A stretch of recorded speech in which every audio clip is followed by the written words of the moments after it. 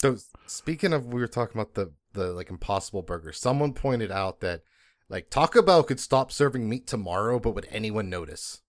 To be honest, Like- that was one of the first things we did with like I think it was Beyond Meat we did it with, was McTacos. Yes.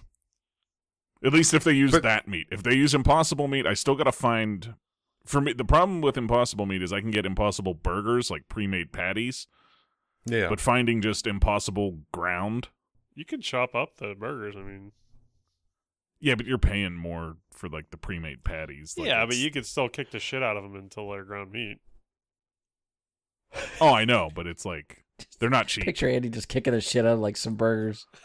Yeah, give me. No, treating him give like me he's a Liu meat, Kang. Give me a meat tenderizer, and yeah, go to town. Fireball their asses just to heat them up. Like Flame broiled Whoppers, man. this is what I do with my Orkana. Fireball. Yeah, one goes flying out. I'm like, get over here.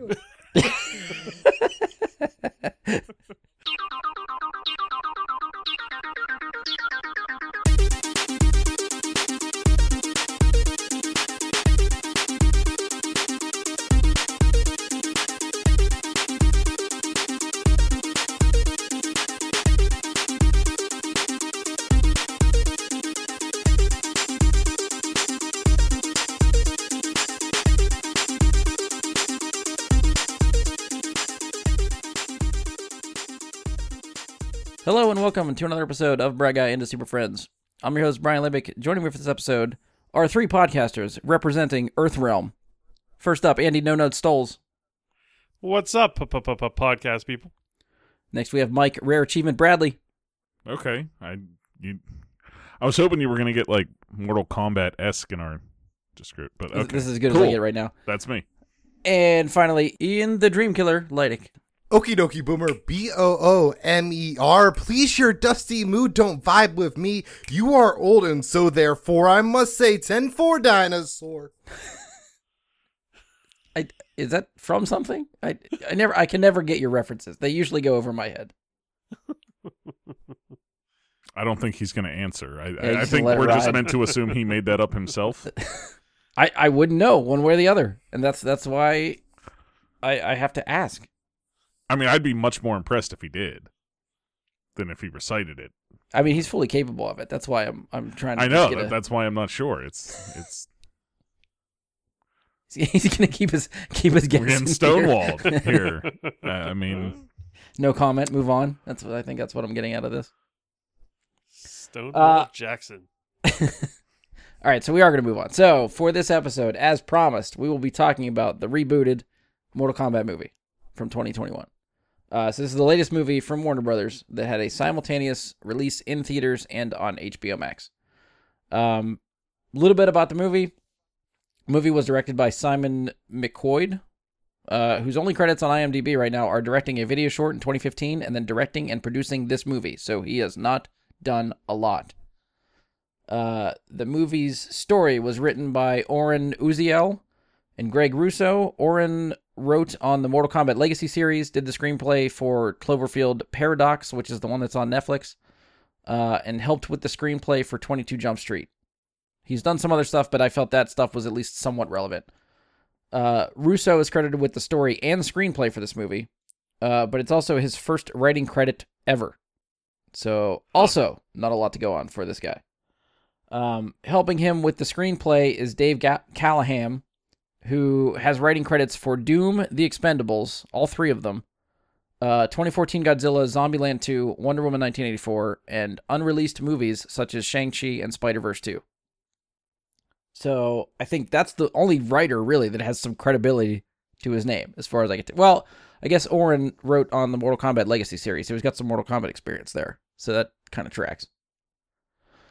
The movie stars Louis Tan as Cole, Jessica McNamee as Sonya, Josh Lawson as Kano, Joe Talsim as Sub-Zero, McCad Brooks as Jax. This is where I butcher everybody's names. That's what I've been waiting for like this whole week. I'm like, Brian's gonna fuck up this whole list. So far so good, but the next ones I'm gonna so bad. Tadanabo Asano as Raiden. Was I close? Anybody know? Hiroyuki Sanada as Scorpion, Shin Han as Shang Tsung, Ludi Lin as Liu Kang, Max Huang as Kung Lao, and that's all I wrote down. I think there's some others, but that's all I wrote in the outline. I don't know. I think I did a lot better than I thought I was going to do. I wasn't happy that you did that. Yeah, I feel like only the first one was questionable. Yeah, I feel like you used the last Dynasty Warriors game very well. To pronounce Like I those. was really waiting for like an hour and a half of you butchering Liu Kang and Kung Lao. I figure if I just go quickly, I don't dwell on it as much. Just roll through it, steamroll, and we're good. So, I mean, get just a little bit of a background, I guess, for us. I think it's safe to say that most of us grew up playing Mortal Kombat on a variety of systems. I'm assuming we've all seen the Mortal Kombat movie, but just to confirm for listeners, have you guys played Mortal Kombat before? And I don't know if we want to go over like how many, but like if you want to name a couple that you remember playing that you've enjoyed. I mean, I know I've played them throughout the years. I never got deep into them. I know whatever one came out on N64 could have been multiple ones. I played a bunch of that because I was a child, and that's what you do is you play Mortal Kombat when you're a child on your N64. Seen, I think, both movies. It's been a long-ass time since that would have occurred. I did think about rewatching both of them in preparation for this, but I didn't. And then because of this movie, I did buy the most recent game and start playing it because it just got me my blood flowing. Oh, see? They got got it nostalgia right. kick. Yeah. It was on sale. So I have to ask on the N64 thing, are you talking about Mortal Kombat 4 or are you talking about Sub-Zero Mythologies? I have no fucking clue. Okay. Well, I just have to ask because the Mythologies game sucked.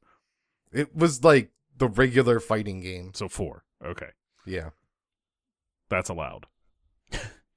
Thank If you played a lot of Sub-Zero, like the Mythologies game, I'd question your sanity. That was... So, Mike, where are you at as far as games played? And the only one I did not play completely, as in played it fully and beat it, was Mortal Kombat vs. DC Universe.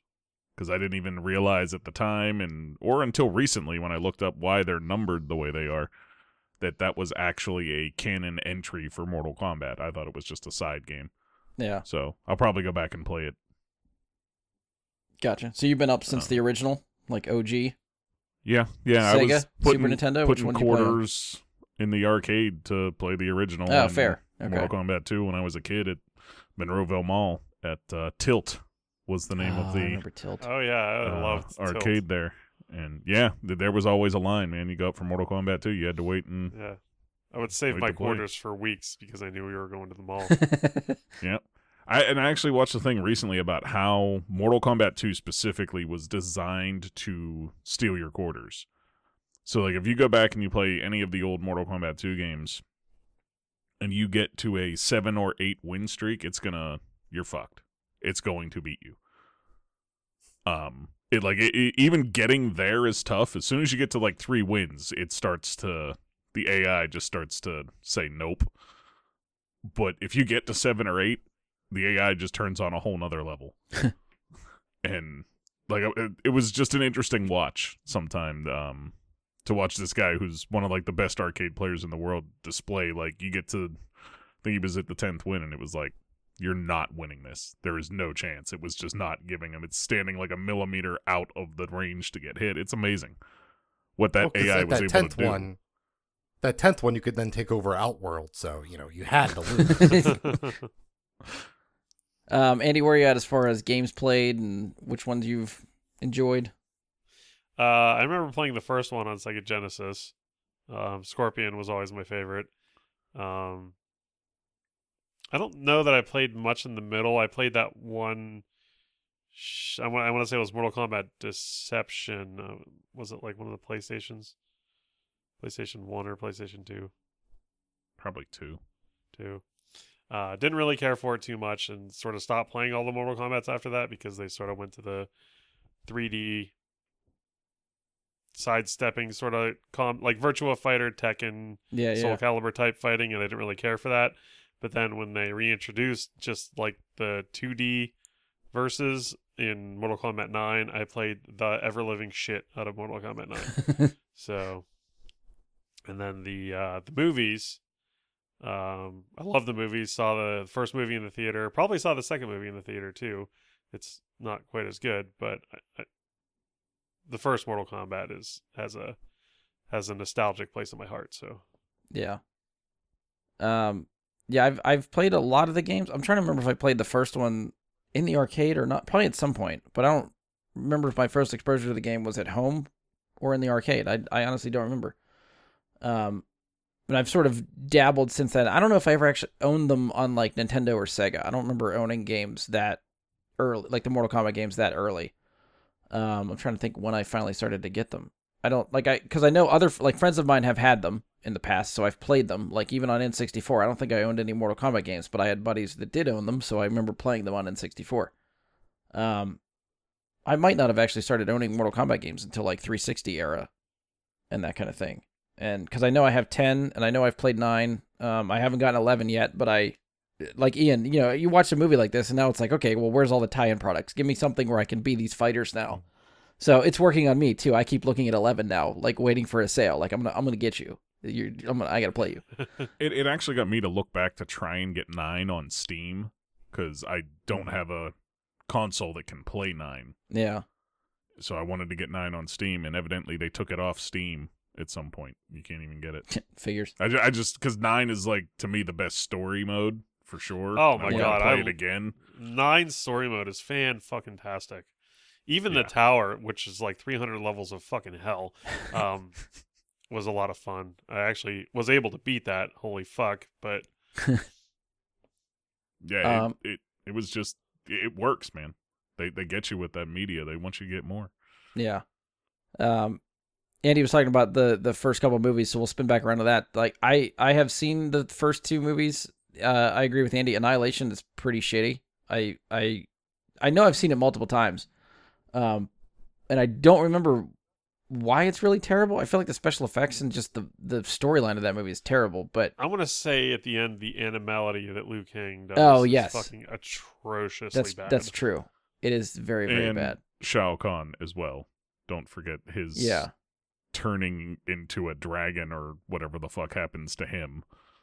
And the final fight is like, I shouldn't be a dragon versus I shouldn't be a dragon. It's so bad.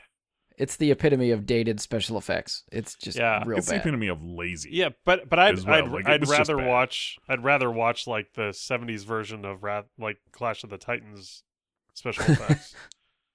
Well, that was at least stop motion stuff that looked decent. Yeah. For the time. Yeah, I guess it's more the CG thing. Like old CG stuff looks far worse than anything that was done practically in the 70s and 60s and 50s and like that's just special effects. Except for Spawn. So here's the thing that I always come back to, man. Mortal Kombat Annihilation, do you have the year on that by chance? 97. 97. What year was Jurassic Park? 93? 93. 4 years before Jurassic Park was made, and they put that shit out for special effects with a Mortal Kombat title. I mean, I definitely think that Annihilation suffered from like a cash grab. That Mortal Kombat came out in 95, was for the most part a hit, I think, for what video game movies could do at the theater back then. There's stuff that's done better since, but back then I think that was a big deal. So now it's like, shit, okay, hurry up and turn this around. We got to get a sequel going. And it's just everything about that movie says it was a rushed development, considering that the opening 5 minutes of Annihilation, Johnny Cage actor is different, only to kill him off because they either couldn't get the first guy back or didn't know what to do with him in the second movie. So that's just a whole fucking mess. Did any casting stay? A couple. Liu Kang was the same. I think Katana was the same. Yeah, Sonya was different. Raiden was different. It wasn't Christopher Lambert anymore. It was, it was that other guy from Dexter. Yeah. Yeah. Bill Lambier. Is that his name?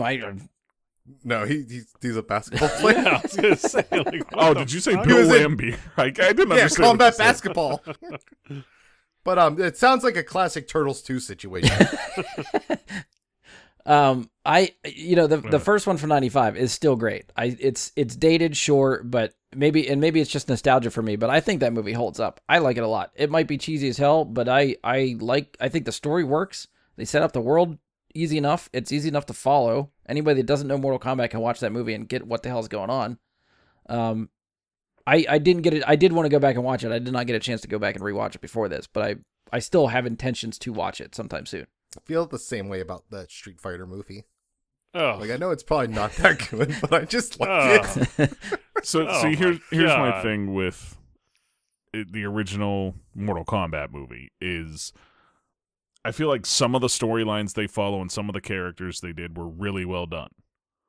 And then you watch what they did with Scorpion, and it's like, wait, why is his harpoon coming out of his hand? What the fuck is going on?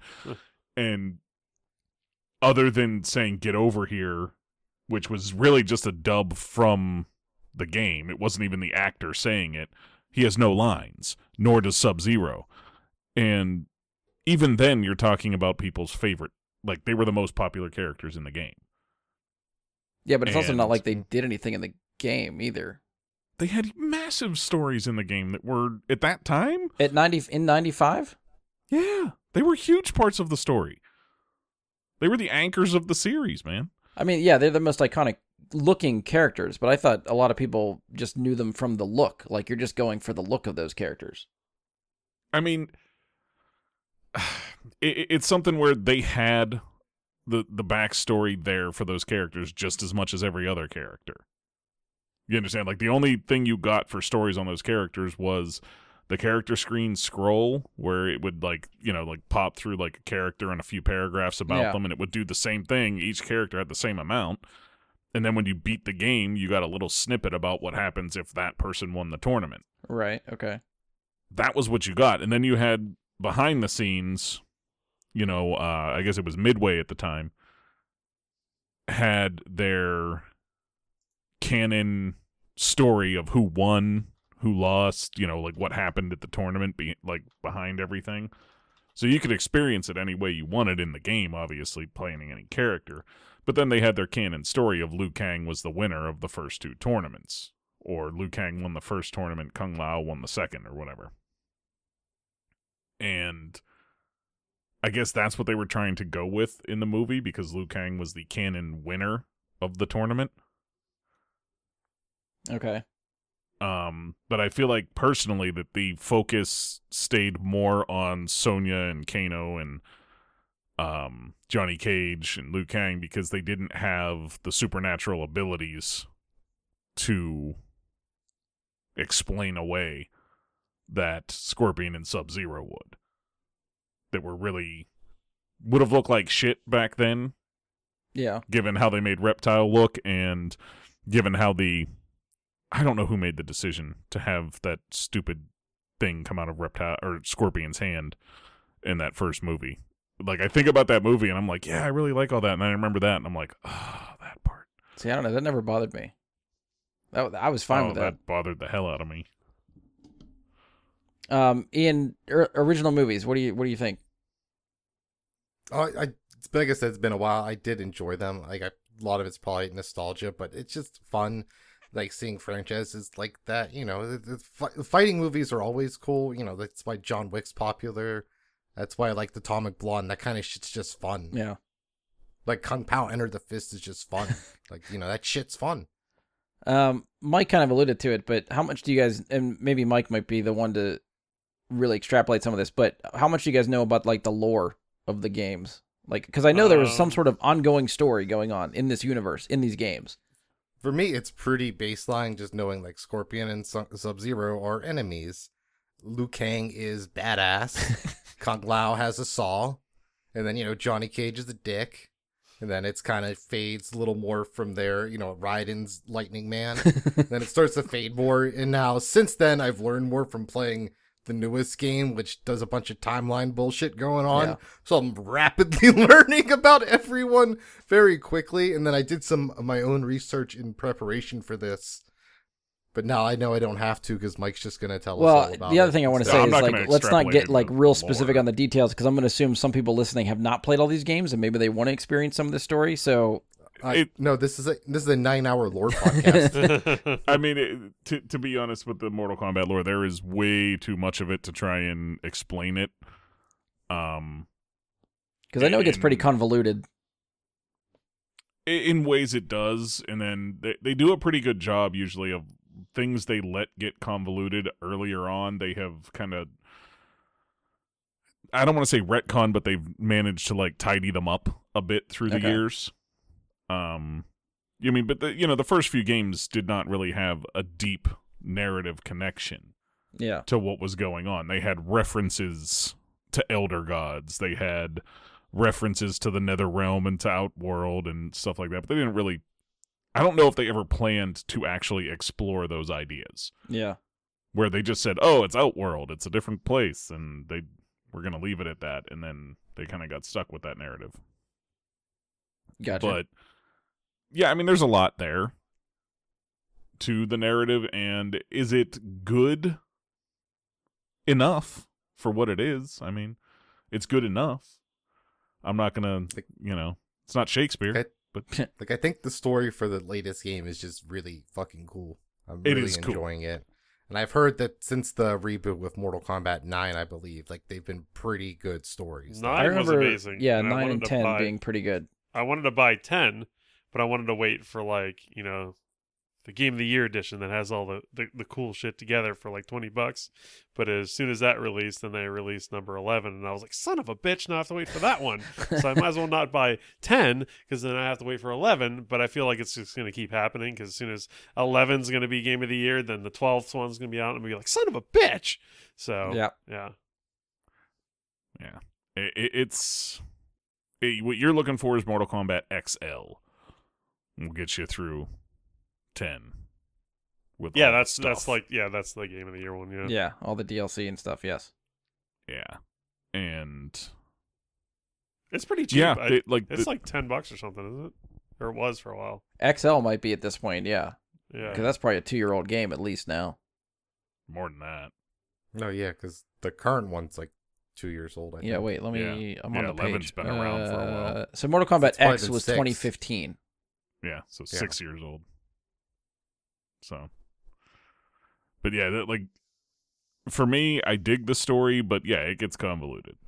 You know what I mean? I honestly, after the first 3, I think they even stopped naming tournament winners officially because they didn't want to strap that to the story where they were stuck with that. Yeah. But I mean, I know like Liu Kang and Kung Lao, as far as I know, are the only ones to officially win tournaments. Gotcha. I mean, because I think overall it's a very simple story. Earth's under attack, and we gotta do a tournament. It's just Dragon Ball Z, but gory. I mean, I'm still waiting for one of these movies to be more similar to Bloodsport. You know what I'm saying? Like, where most of, like, the exposition happens while people are watching other people fight, where there's, like, you know what I mean? Like, this... And I'd love to have seen this movie go that route. I understand there's more to it than just a Bloodsport type of thing, but how cool would it have been, like, the way framing it similar to Bloodsport, where you just watch Goro just annihilate people over and over and over again in the ring, and then all of a sudden it's time for the hero to step in against him, and you're like, oh, shit. How's he going to manage this? This guy's invincible, which is the way they framed that guy in Bloodsport, even though he was just a man. Like, it was interesting. But I would like to see that kind of thing at some point. At least play, like, part in a movie. Give us a long section like that.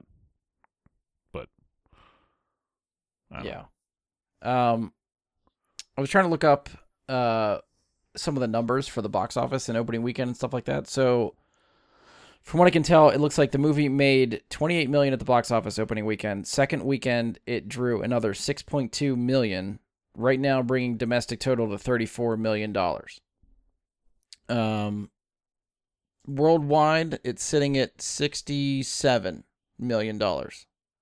So, which is known as 33 Dynasty Warriors. So it's not doing bad. The report that I was looking at, Deadline reported that it had a 73% drop in its second weekend, which is a very, very big dip. They're sort of attributing to, one, that it's kind of like a niche film. Like, video game movies don't traditionally do very well at the box office.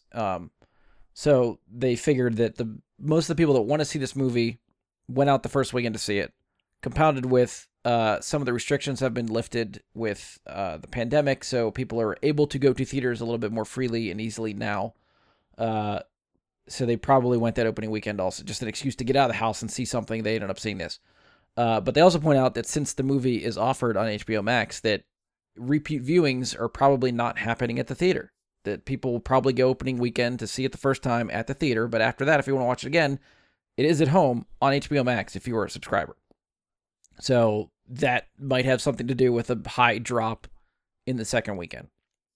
And it's an R-rated film, which still matters. Right. Yeah. PG-13 might have been able to get a little bit wider of a box office audience and stuff like that, but because I think they said wouldn't have been a good movie. What's that? It would have been a bad movie. Yeah. I think they were trying to point out, I think Deadline was pointing out, like granted in like 95, but that, Mortal Kombat, the first one from 1995, had a lower drop from its second week. So I don't know if they were trying to make the correlation that, hey, that one was PG-13, so it didn't drop as much, but, we're also not in a pandemic at that time, so that also might have something to do with it too. That's what the government wants you to think. We've been in a pandemic for 40 years. But I'm assuming all of you watched this on HBO Max and not the theater, correct? No one went to the theater for this one? Yeah. Okay. I maxed it. Nothing has got me to do stuff yet. Yeah, we'll have to revisit that and see what movie finally gets Ian into the theater. Godzilla 7. This time he's big. All right, so now I think we're going to finally get into the movie and what we think. So before we do that, I'm going to throw out the spoiler warning. So if you have not seen Mortal Kombat from 2021, please pause us now, go back, and listen to us after checking out the movie, not the mission. If you've seen the movie and, or either way don't care about being spoiled, you can continue to listen to us as we just continue to talk.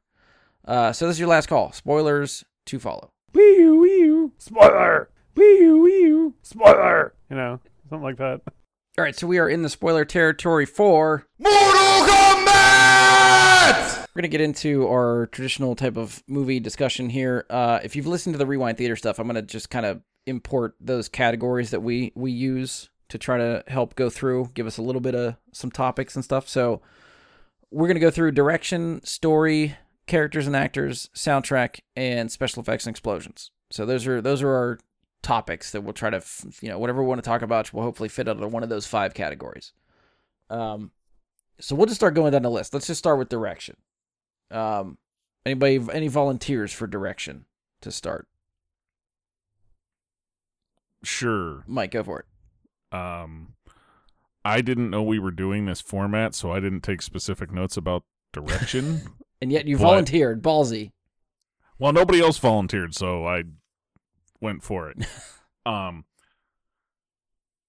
Thinking about it, I don't really think anything seemed like that great or that bad. It was for direction, I'd say very mediocre, very middle of the road. Again, there was some considering cool the guy that I name dropped and earlier, who the fuck was that again? I gotta scroll back up and look. Steven Spielberg. No, it was not. Simon McCoy. Again, this is like his first directing gig. Right, and that's very believable, but it's also it's also not immediately obvious. Like, I wouldn't watch this and be like, oh, this person's a novice director, they don't know what they're doing. You know what I mean? Like, it's done well enough for what he's working with. But at the same time, you wouldn't say it's an auteur, and you're probably thinking this guy got studio notes at some point. Right. Like, it fits the bill for a Mortal Kombat movie, I guess is the best way to put it. Yeah, like I said, there's some really cool shots. I think he got good performances out of a few actors that actually really surprised me. We'll talk about that when that time comes. And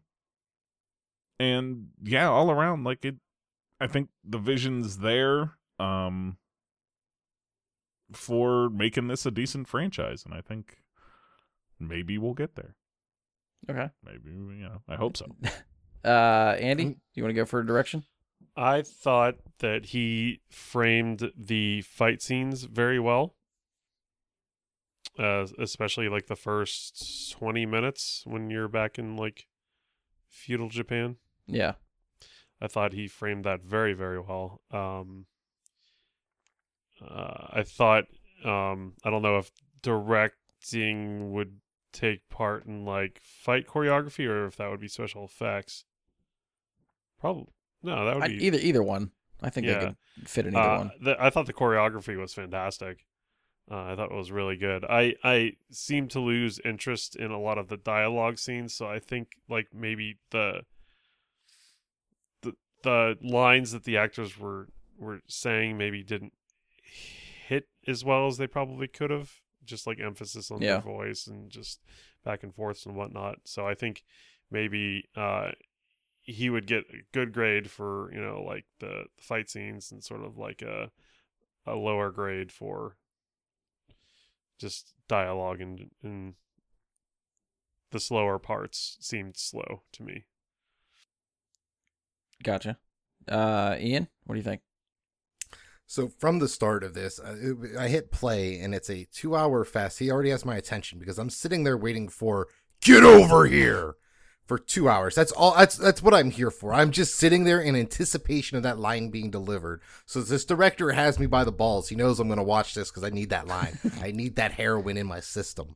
So early on, though, I thought the Japanese scenes were very impressive. I thought they were well shot, like Hanzo fetching the water and stuff. I thought he did a nice cinematic job of framing that chase. Yeah. I liked when he was running away, the buckets pouring over like the rocks, you know.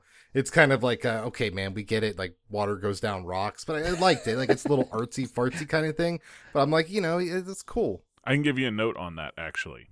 Thank you. Those buckets were actually the same buckets that were used in the first film when Liu Kang throws the water at Sub-Zero. It's fucking crazy. They're actually, like, maybe not the exact same bucket physically, but they are, like, if you like look frame to frame, it's the same bucket. It's like how one of the Lord of the Rings swords is in the Iron Throne. Well, I don't know if that's intentional or not. This was intentional. They got the model. They got the same model sword on set. Oh, okay. Like when they were building it. They ran out of sword models. This seemed like it was intentional because those are a very strange bucket. True. To have. But I like that. This might lean into the special effects some, but it's just capturing when Jax is shooting the shotgun and like the individual pellets freezing, like that just was so cool looking. Like Andy was saying, the framing of the fights, but then also of these action scenes, just he did the work. And like even the MMA fight made sense. Like they could have just went and done let's just film it like they do actual MMA fights, but they're like, okay, let's jump around more WWE wrestling style with like hard jump cuts throughout the action. So I think he did enough, especially with some of the CG, like when they were getting attacked at the fucking only diner that exists left in America. That it's that old schooly like that. You know, like the sheer panic and like everyone like being in the right location. Like getting when Cole's fighting Goro, just getting it to line up because, you know, you don't got a 15-footer walking around to film that with. You know, you got to improvise, and I think they did a very good job of getting all of those shots that he needed. And I think I think we all said he did enough to get the actors to emote enough. I think he got a very good performance out of Kano. Kano, I think, did a really good job, and I think the director, you know, obviously he should get some credit for that because I think he did a really good job making sure the timing of lines were delivered correctly too. Okay. Yeah. It's hard for me to really decide how I feel about direction. I think it was adequate. I don't know if anything really stood out to me. There were, you know, a couple shots, like Ian mentioned, the shotgun pellets being frozen. That's a cool shot. Some of the fight scenes, I think, were shot well enough because you can, you know, see what's going on for the fight scenes, which is appreciated for a movie that's focusing on fight scenes. The tone for this movie, I could not figure out. I think the tone that they set in the first 15-20 minutes of this movie is never found again. No, yeah, it's a completely different movie after the first 20 minutes. I think it starts very seriously, and I think that's what I intended from this movie, based on trailers and some of the marketing that I had seen, is that I was expecting that tone the entire movie. We don't get that tone the entire movie. It starts to go really silly and campy, and I don't know if I like that, personally. So, a lot of it, I think, my problems, I think, come with the story. So I think I have a lot more to dig into with the story, but yeah. So yeah, I don't know. I don't really know what else to add for direction, but that's kind of where I'm at. Based on what I thought about the story, I thought he actually did a fairly good job of presenting things to us. because I think the story's a low point for it. So the story's not great, but whatever the story is, the director did a well enough job with that story. Right. Okay.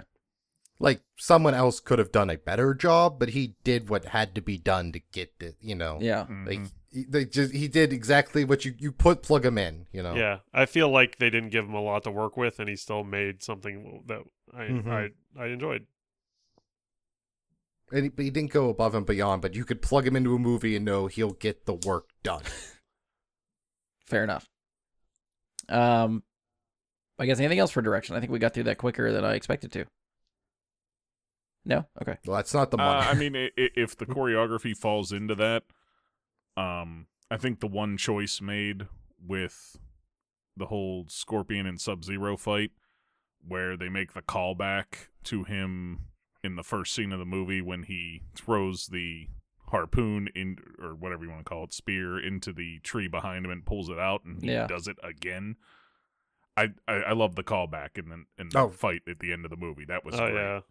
Yeah, I'm like, 400 years later, the same move. Yeah. But this time he knows. Like, that was good, and I really like the choreography, like, later on in that fight where he's fighting together with Cole. Like, it just flowed well for having a 2-on-1, which I think's hard to film, usually to, like, make it believable, almost. Yeah. Like, because normally it's like, just bum rush the dude. He can't, he's only got 2 arms. I actually think, thinking back to that fight, my absolute favorite shot in the movie is when they start fighting. Scorpion, I think, hits Sub-Zero with the spear, had his sword in the ground, right? So he throws him across the room into the sword, and then somehow gets the chain wrapped around the sword, and the shot is over the shoulder and flicks the sword back to him. Yeah. It looks like a practical shot as far as I can tell, because it doesn't cut. The camera sits there over his shoulder, and he just holds his hand out to grab the sword that's flipping towards the frame. I thought it was the coolest fucking shot in the movie. Oh, yeah, that was wicked cool. I was already, as I said, I was waiting for a line to be delivered, and it had happened by then, so I was just marking the fuck out for, like, the rest of that fucking movie. I was, like, as hyped as I was seeing it, like, fucking the Steelers win the Super Bowl. Like, I was fucking electric. Hands over their head banging, like, let's fucking go. Oh, dude, I was literally slapping, like, yeah! Like, I was hyped as shit for this. My heart was pounding. Oh, my God. He immediately bought the game right after that. Yes, actually. And I mean, like, what you're saying there, like, with him not cutting away, is he's, in that moment, it's something they did so well in this, was not cut away from things that were happening. Yeah, so, let the fight choreography do its thing. Well, I mean, it just is an example. Like, it would have been so easy to keep your R rating and keep the violence, but cut away when Jax gets his arms ripped off, or when Nitara's cut in half, or when Jax smashes Reiko's head. Would have been so easy, and just cut away, let the blood splatter happen. They don't cut away. They have it on screen because it's fucking Mortal Kombat.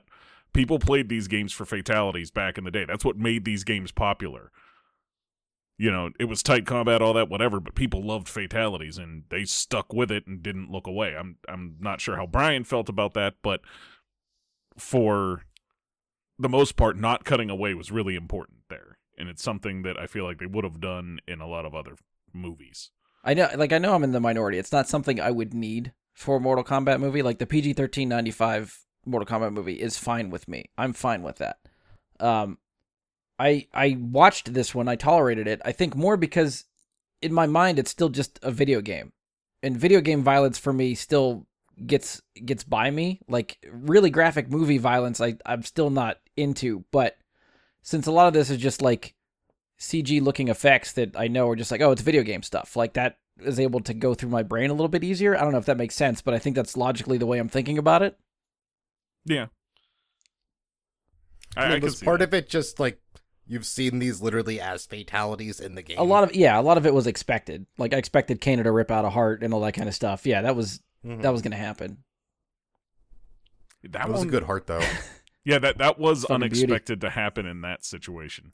But that's the one that established that, okay, we're doing that and we're saying video game lines. Yeah. And I was like, oh, fuck yeah, we're doing video game lines. I feel like we're going to spend the most time here, so let's get into story. Okay. Andy, you were saying you had issues with the story, so let's dive into what you're thinking. Wow, where to start? I feel like any of the video games had a better storyline than this did.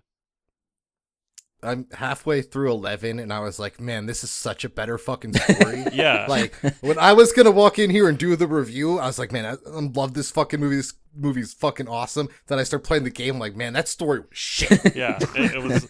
I don't think Cole even exists anywhere in the Mortal Kombat series, and I think he's kind of a throwaway character as well as I thought that actor did. I didn't care for his arc in the story much at all.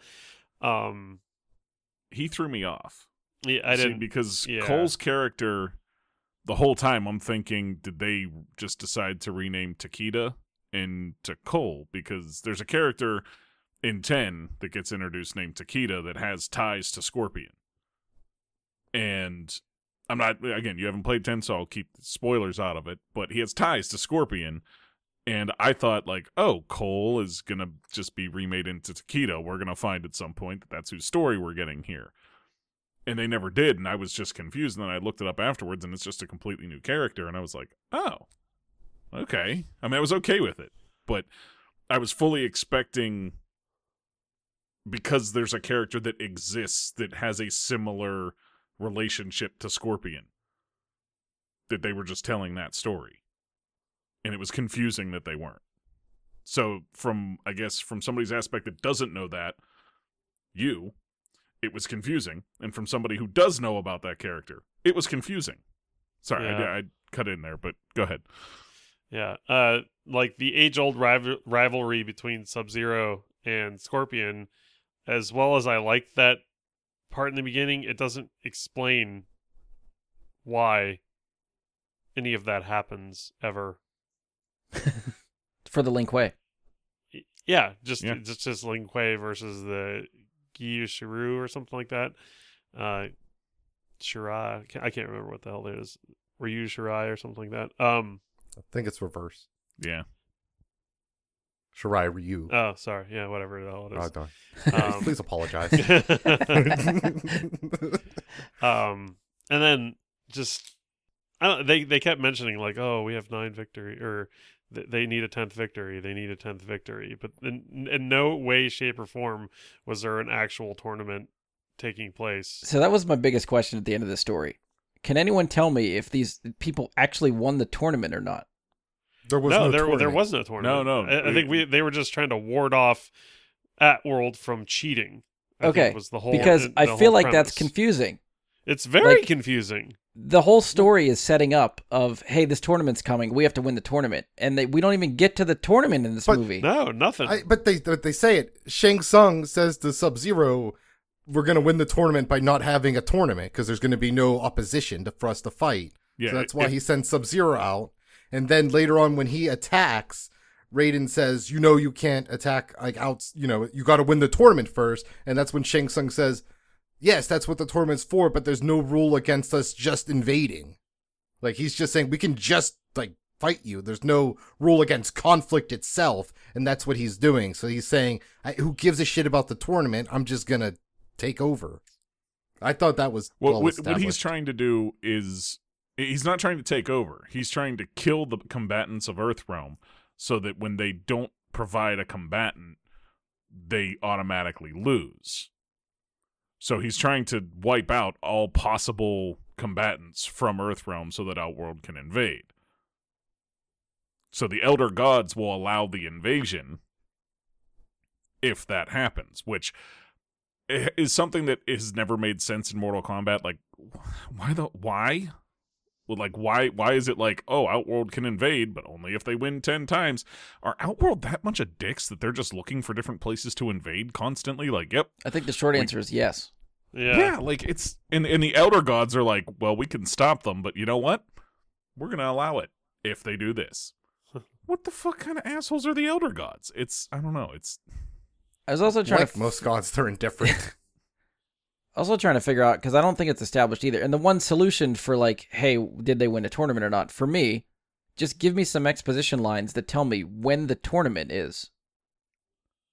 Is it tomorrow? Is it It was in 30 days. They had 30 days to train. Did they say that? Yeah. Okay, then I completely missed that. Yeah. And they set it up so that the next movie is the tournament. Mm-hmm. Like, that was this whole setup. Like, the next movie is going to be a tournament. Okay, yeah, then maybe that's my main issue with the story is I think even if it was coming in like, hey, we're making a trilogy, I think I expected a little bit more closure for this one. And just... Well, isn't it 5 films that they have planned, supposedly? Because Joe Taslim is signed on for 4 more films. Oh, Jesus. But I think someone said they might be doing like a Cage more solo movie, so that might be one of them. So I think it might, Okay. Oh, they're trying to do like the MCU for Mortal Kombat. At least with Cage, but also WWE superstar Miz is trying to become Cage, just so we all know. I saw that going around. I saw some sort of fan art as Ryan Reynolds as Johnny Cage, too. I heard that. That would get me more invested. Gal Gadot as Katana. People are dreaming if they think that's going to happen, though. I know, fan casting is strong with this one. Yeah, Ryan Reynolds and don't get me wrong, I'd love to see Ryan Reynolds and Gal Gadot hop into this fucking movie series, but I don't see that happening. I don't think they have the budget. Yeah, like that would increase things significantly on cost, and I think Ryan Reynolds is much more likely to take it if they asked him than Gal Gadot would be. Yeah, I would agree. You know what else doesn't make any sense whatsoever? How many years between when Cole's great-great-great-grandmother was saved from Raiden to Cole, how many generations were there? Well, it's 400 years, so what's a that? Lot. 6 generations? Just a lot. Let's just... 7 generations? I think generations? that's like 30, something like that. 10, something around, at least 10, I think. So I think it's at least 40 years. So they only had one kid every fucking generation? Well, it's probably passed to the eldest, just like everything else in the world. Yeah, so, I would assume it's either passed to the eldest or the most worthy. Or, first male. So, there's a lineage to it. That didn't make sense. And they never really explained... I mean, it took me, like, most of the movie to figure out whether that was, like, his girlfriend, his sister, was that his daughter, or was that his sister? Like, they didn't explain that very well at all. Yeah. No, I just didn't care about them at all, because I didn't care about Cole. I hated him. No, yeah, his whole storyline sucked. Like, oh, I'm a failed MMA fighter. Great. You join the fucking line of movies. The whole Arcana thing. They framed him as a failed MMA fighter and quitter. And a quitter. Yeah. Fucking quitter. I didn't like the whole Arcana thing. Like, you must unlock your Arcana. What, like getting powers and whatnot? Yeah, because, like, Kano's eye turns into a cyborg eye, and then it turns back into a regular eye. I'm like, that's kind of dumb. Well, I think... So there's a couple things on that. First, I think Kano will get back with his full-on metal plate in his face thing in the next movie because of what she does to him at the end there. For sure. But also, I am perfectly okay with the Arcana thing because it gave me what probably will be my favorite moment in any movie this year or for a while with the sweep spam moment that we get in that where Liu Kang sweeps him and he gets up. He's like, you got me there. You're not gonna.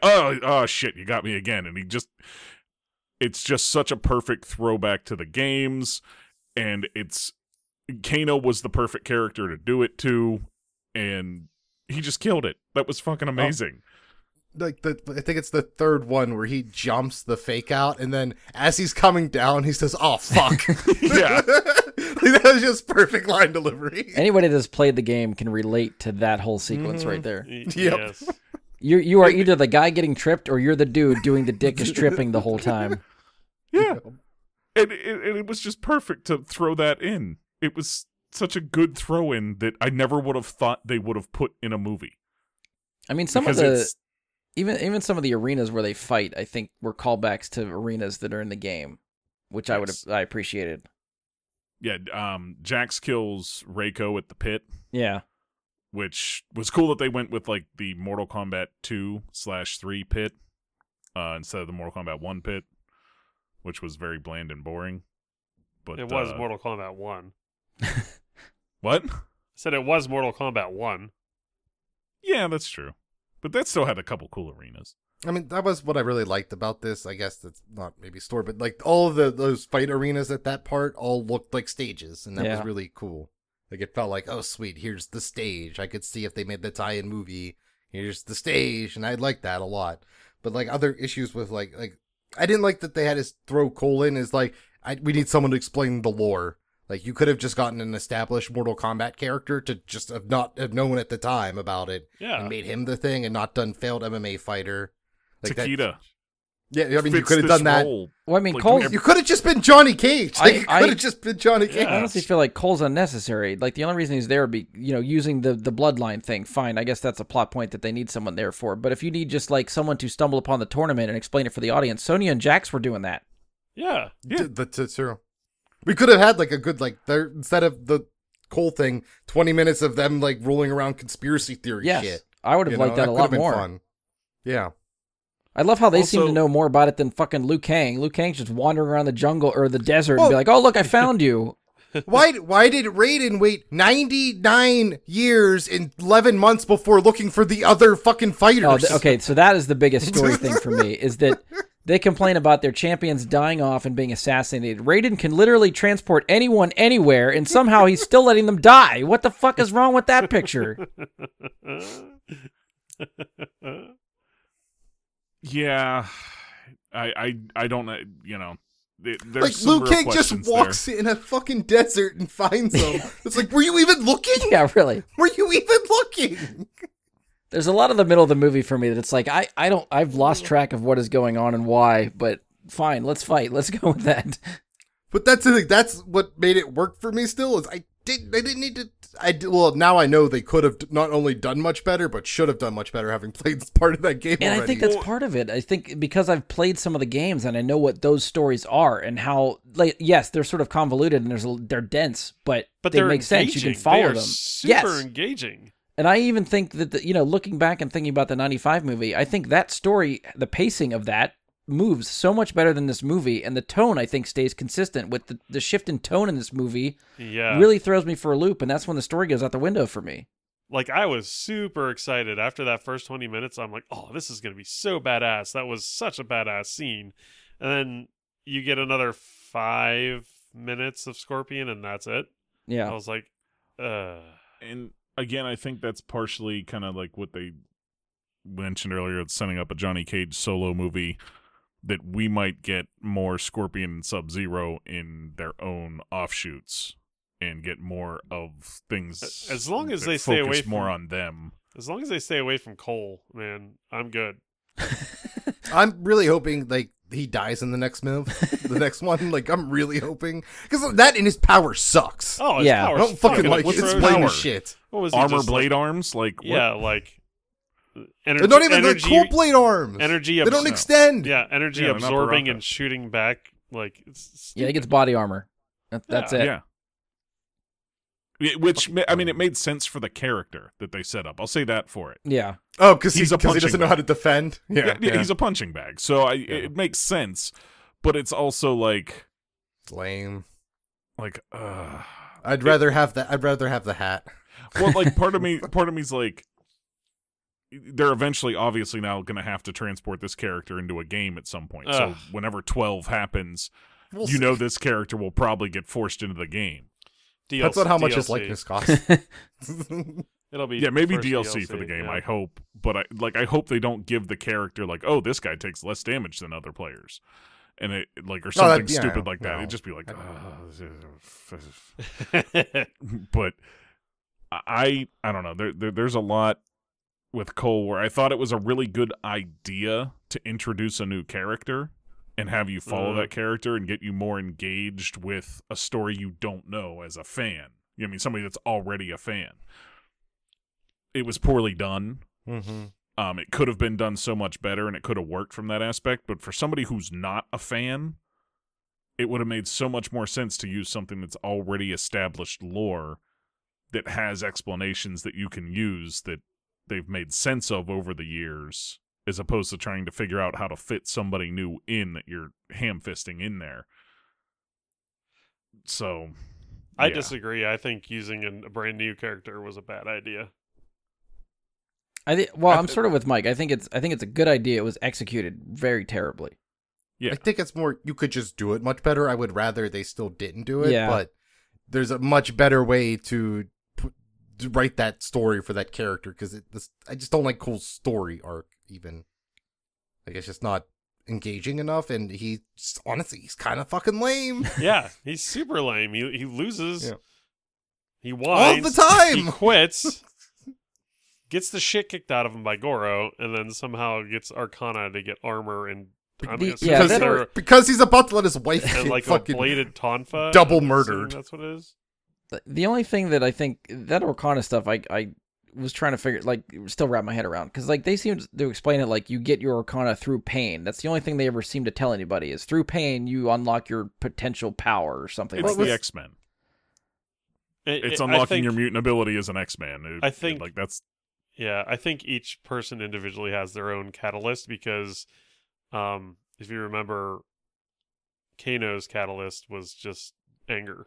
He just got pissed off, yeah. Like, I think it's just a more emotional than, like, direct, like, pain. Yeah, like, an emotional feeling, a trigger like that in that sense. Okay, all right. Like, Liu Kang's was the slaver. Which, Liu Kang's explanation at that point got, like, real dark, and I was, like, getting hints of, like, is Liu Kang going to be a bad guy? I don't know. I was getting real, like, the way he delivers that speech, I was like, is he going to turn? Like, what the fuck's going on with Liu Kang here? I mean, that's the cool thing I think about all of these, is that because there's so many Mortal Kombat games, I think almost everyone's turned at some point. So there's definitely evil versions of everybody at one point or another. That's what I was going to say, is that there is an evil version of Liu Kang that's out there. But I don't feel like he's like, it's not like Liu Kang turns. Like, as far as I remember, it's like zombie Liu Kang that becomes that sounds familiar. I think they call them like revenants or something. Yeah. Well, I think different? zombie Liu Kang first showed up in like the Deception era. Mm-hmm. I want to say that might have been the game that he turned up in. And is like the one that I hate. And if I remember correctly, like that was the one where they introduced a bunch of weapons that characters could use, and I think he used bone nunchucks or something like that. But I think that's when that started, and then since then he's technically been dead, I guess, canonically. And so the Revenant version that like you're talking about has then existed, but 9 kind of like reset the story by going back in time and fucking with things and all that. So yeah, I'm not sure if that's like a bad Liu Kang or if that's a corrupted. You know, but yes, Liu Kang has been a villain. Right, but not just because of shit that happened to him or something. Like, it was. So I feel like we keep bleeding into like characters and actors and stuff. So do we want to go there? Is there anything else for story we want to touch on? The only other thing I guess is like with the training stuff is I totally felt like Dragon Ball Z training, like those episodes of Dragon Ball Z where they're just like the training isn't like lifting weights or anything, it's just fighting. Yeah, like I thought that was funny. Like that's like there's other like that's not how you get ready for a fight. Usually, it's just fighting. Well, I love that they dropped the line too of "test your might." Yeah, like I was like, yes, you put that in the movie too. I want to see them at some point expand on that up to the point where the guys are breaking diamond. Oh yeah, where they have a diamond block to punch through. I want to see it. Just bring out like the Street Fighter references too, where you have to beat up the car. Wasn't that a time trial where you gotta like beat the car up and take damage to it? Yeah. Oh yeah, I'd just leave that to a Street Fighter. I wouldn't like, you know, let Street Fighter do the Street Fighter stuff. Oh, and then like we said, I guess this is a story. I loved all the video game includements. Like I marked the fuck out over get over here, like fucking, you know, like fatality, brutality, finish him, flawless victory, which it was. He didn't take damage. Yeah. Right. It was really fucking awesome. Died immediately after that, time. But, you know, that's beside the point. Well, that's so like, yeah. So I mean, you got to kill at least one of the good guys off, but there's no stakes. Yeah. Well, I mean, that's part of his storyline, anyways. Story-wise, they did a very terrible job of even like explaining who Shang Tsung is. I'd agree. Like he steals the guy's soul, and if you don't know anything about Shang Tsung before this movie, you still don't know anything about Shang Tsung except there's a green bubble that went into his mouth. Yeah. You know, and he's a sorcerer. They called him a sorcerer. They call him a sorcerer. You know, 2 things. 3 things. Yeah. He's from Outworld. Yeah. He's an Outworldian sorcerer who eats green stuff. Yeah. So he's vegetarian. Like story-wise, can I just say the thing we're all thinking? Go ahead. 95 actually explained who Shang Tsung was very well. Yeah. Go ahead. Story-wise, what I was going to say is what we're all, I hope we're all thinking is that, they're talking about spin-off movies. The one I want the most is Kano and Cabal and the Black Dragon. I want, like, a backstory or something. I want to see the prequel. Cool. Mm-hmm. Like, I want to see just more of those two together. They were fucking great. Yeah. Oh, yeah. They had timing. They were fantastic. And it bleeds into characters here. Because the character I was referring to, Ian referred to it, Kano, this guy fucking killed it. Oh, God, yes. Kano was amazing here. Like, I was not expecting Kano to steal the movie coming into this. I was thinking, like, oh, it's going to be, of course Liu Kang will steal the movie or Scorpion and Sub-Zero. No, this movie's a Kano movie for me. Like, it's not a... What was his name? Cole? Yeah, Cole. Yeah. It's not his movie. It's Kano's movie. It was just awesome. Like, he has all the best lines. Like, it's like Clerks. Like, Kevin Smith wrote all the best lines for himself, and they wrote all the best lines for Kano. He has the best lines. He has the best story, I think, kind of like, like, hey, yeah, I'll do it for the $3 million. And then he betrayed them, like, so quickly. It was amazing just seeing. So who's going to make the comment that Kevin Smith doesn't talk in Clerks? No, he wrote he was supposed to be Randall. Oh, okay, but he was too busy. Yeah. I was like, he's Silent Bob. He wrote the best line. No, he wrote the best lines for Randall, but he couldn't do all of that work. So that's why Randall has the best lines, because he was going to play Randall. In the first few Kevin Smith movies, he still does keep the most impactful lines for himself. Mm-hmm. He gives Dante the speech about, not a lot of girls bring lasagna to work, kind of like do that kind of thing. And then Chasing Amy, he gives him the whole speech that describes why the title is Chasing Amy. Like, he actually still does a little bit of that. Fair. But, yeah, the Randall lines are the funniest lines. Like, that's... But, yeah, Kano betrayed them faster than Lando did. Like, it was just on. Like, just boom, betrayal. Kano was like, money? I'm in. And doubled money? And a casino? Yeah. Like, in the middle of fucking nowhere? Like, what? Yeah, he was great. Cole sucked dick balls. Sonya, everyone else was just pretty cool. Like, I really liked, let me check my notes here. Where is it? Melina was really cool. Like, the look just worked. Like, she didn't have much story stuff to do, but she did the job. She stood in there and looked tough. She looked strong. I feel like Melina would have worked so much better if they gave her the mask at first, and you didn't know if that was Katana or Melina. They gave her, like, an off-colored mask that maybe it wasn't purple or blue. Maybe it was just kind of gray or black. You know what I mean? And then the reveal comes that, oh, it's Melina, not Katana. And you're like, yep. Yeah, that would have been another nice touch. They could have taken some notes from us, I'm seeing. Hanzo, like, he doesn't have a lot to work with because it's a 20-minute movie, then I show up to fight. Yeah. He did his work in the first 20. It made me be like, man, I fucking want Hanzo back here. I can't wait till he says the fucking line. Then he says the fucking line. Not to mention the moment you get when he returns where the old theme hits at that very moment. That was unbelievable. Yeah. I was freaking out for that. Like, it was a perfect moment for me. I thought Liu Kang and Kung Lao played well together. That whole dynamic worked. The seriousness in their kind of differences of opinion, but also, like, when they were dicking around Kano at the dinner to bring it out, I thought it fit within their character to try and do it. Like, they're like, okay, we're doing this bit now, and it kind of, like, worked because they wouldn't normally go that far. His story was kind of weak. Like, oh, I lost my arms, and now I got little baby arms. Help me, please, Daddy. I got baby arms.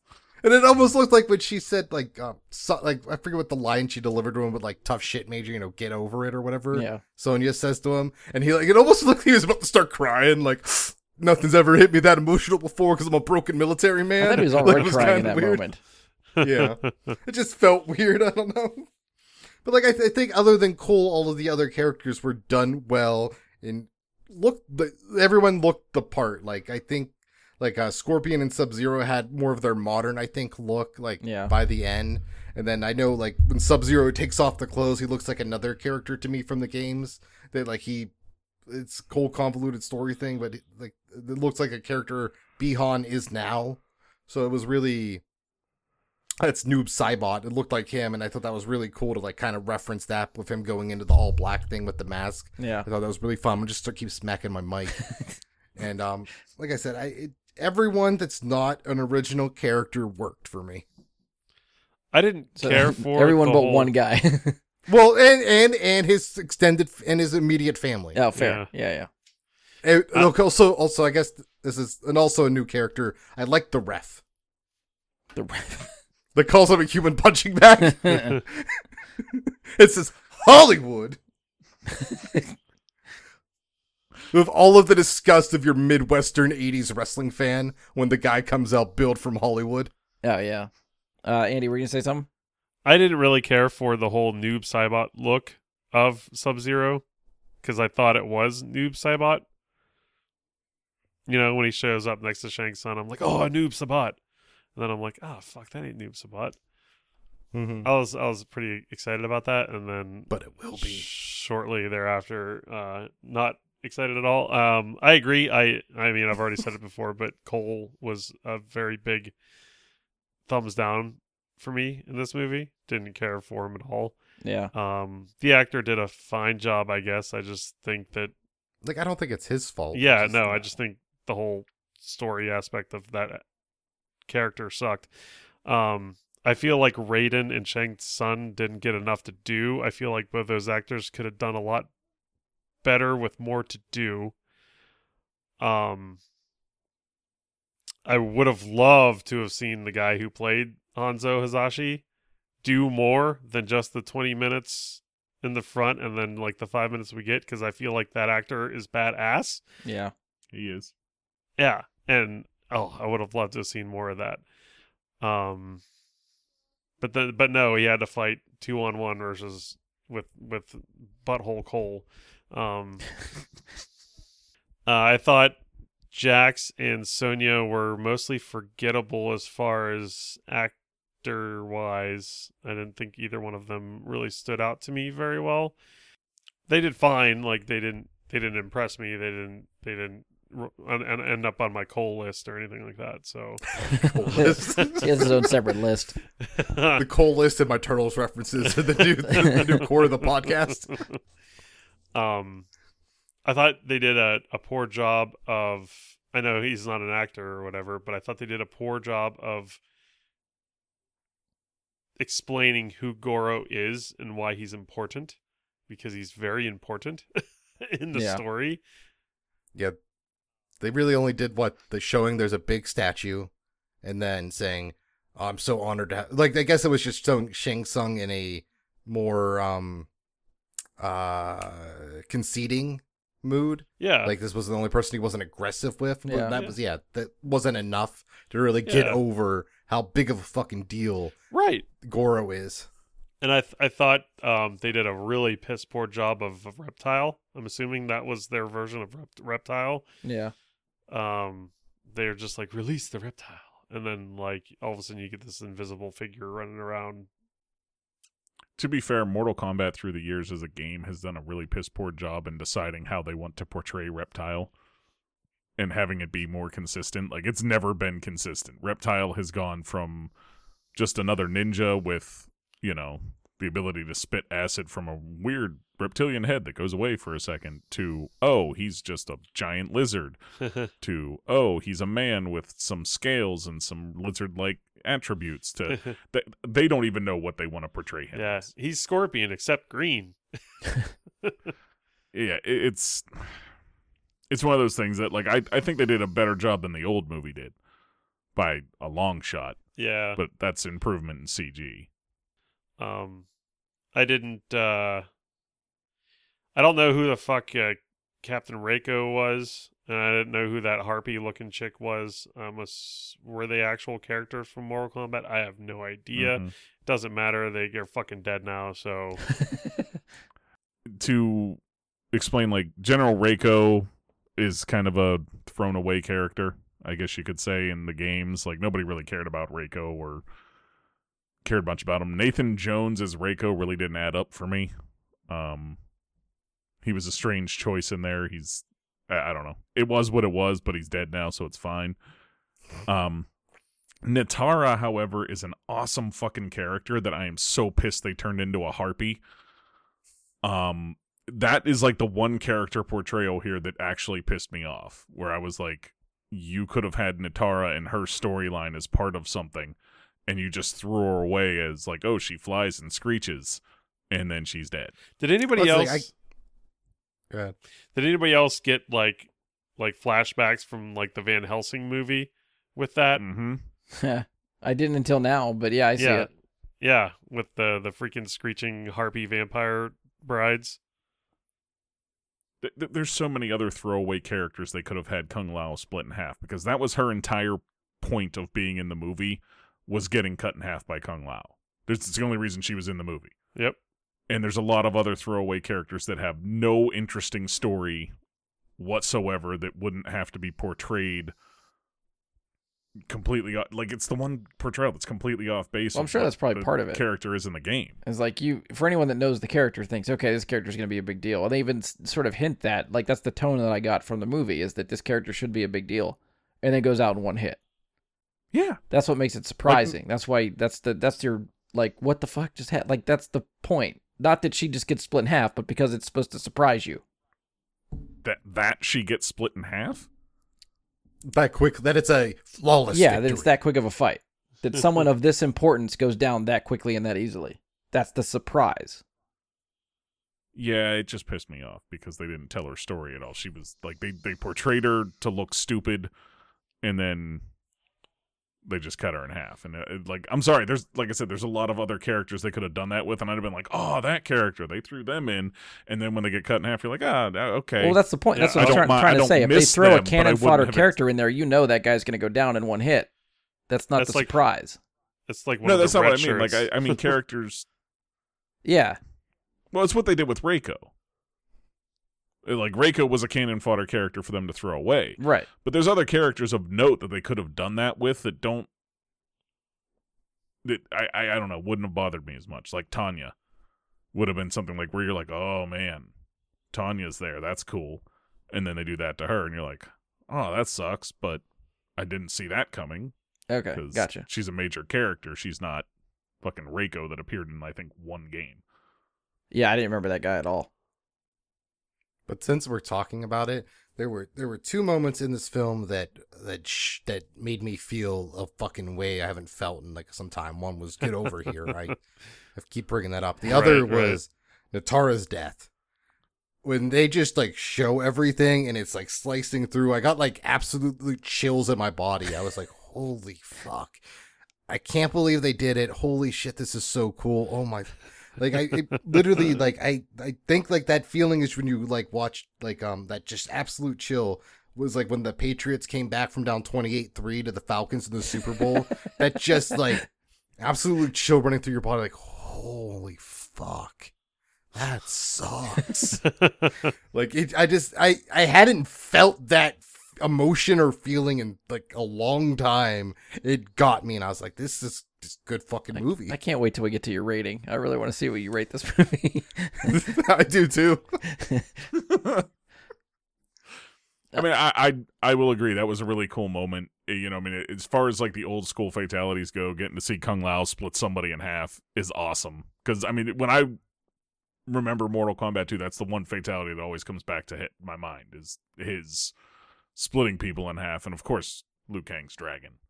Yeah, they showed all the ones I remembered. Those two in Scorpion's Fire Breath. And Jax's head smash. Yeah, like I was like, okay, I remembered all these. Thank you for including them. Yeah. I think that's the best segue as far as the special effects. This is...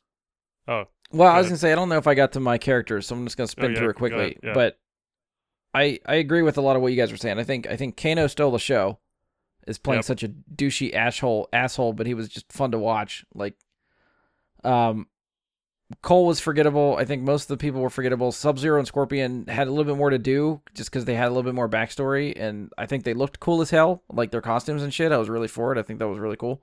But yeah, largely everybody else, I don't think that either they didn't get enough to do or we didn't spend enough time with them. I don't know, but it's the problem I guess you get with like ensemble casts is how do you split the time with everybody, still give them something to do, and I don't know, try to get the audience to get behind them a little bit more. And I don't know if they did enough with the majority of these people. Like, right. I forget who said it, but Shang Tsung is supposed to be like the main sort of villain of this whole storyline, and you don't really know anything about him. Right. I think there needs to be more there if they're going to like bring him in forward and keep him going in the other movies. We need but more I think there. That's like part of that's just he wasn't the main villain of this movie though. That's Sub-Zero. Yeah, I get. That's Yeah, true. I don't know. I think setting him up, even just for being a force to be reckoned with, like there's nothing about him that really scares me, and I feel like I should be terrified of him. Well, you should, because he would suck your soul out Right, in but seconds. so he has the one move, but like nothing about what he's done in this movie is really intimidating me to make me feel like he's a force to be reckoned with in any movie later that he's probably going to show up in. I mean, they didn't have him do anything. Raiden really didn't do anything to show off how capable he is either. And I think that should have changed too. Yeah. Like you could have done like something with them to like establish their forces to be reckoned with, but I think part of it they're trying to tell that through like a story of just we told you they're important, deal with it. Yeah. Which isn't great writing and isn't great movie stuff, but if you want to fit this in 2 hours, it's cut cool, I guess. Yeah, and I think that's the thing is like I think they definitely have a plan for other movies. It's just that this movie feels incomplete to me because the plan there still needs to be more setup, I think. This movie is just all set up that still needs set up for later. So do you think this one would improve then? Like, assuming the sequels are good, like, you think this one would improve in retrospect? I think it has the potential to do that, yes. I think if they can really dive into some of these characters a little bit more, and maybe the spin-off movies are the way to do that. It's like, cut down the cast a little bit, focus on a few characters at a time. I think I could enjoy those a lot better. You cut down the and then by the time we all get back together, maybe there's actually more there that I can get invested in. We could have had a lot more time with everybody else in this thing. I wouldn't have been upset at all if they would have like halved the amount of time we got with Cole and his family and gave us any more time with Shang Tsung, Raiden, Scorpion, Sonya, Jax, literally anybody else. Yeah. I mean, I would even like to see the Scorpion movie where he's going through hell. Yeah. In another realm. Yeah. Well, I mean, there's stories to that too. Like, I mean, that's the whole like Quan Chi story. Quan Chi, okay, tell in another realm. Like they could do that. Quan Chi and Shinnok, they could fuck with that story and tell Scorpions. Yeah. Like they have the makings here to make a franchise. It's just will WB drop the ball again? Yeah, I'm curious to see which movie they do next. If it's just gonna be a straight up like Mortal Kombat 2, or if we're gonna get spin-off movies first. Like I really want to see what their plan is.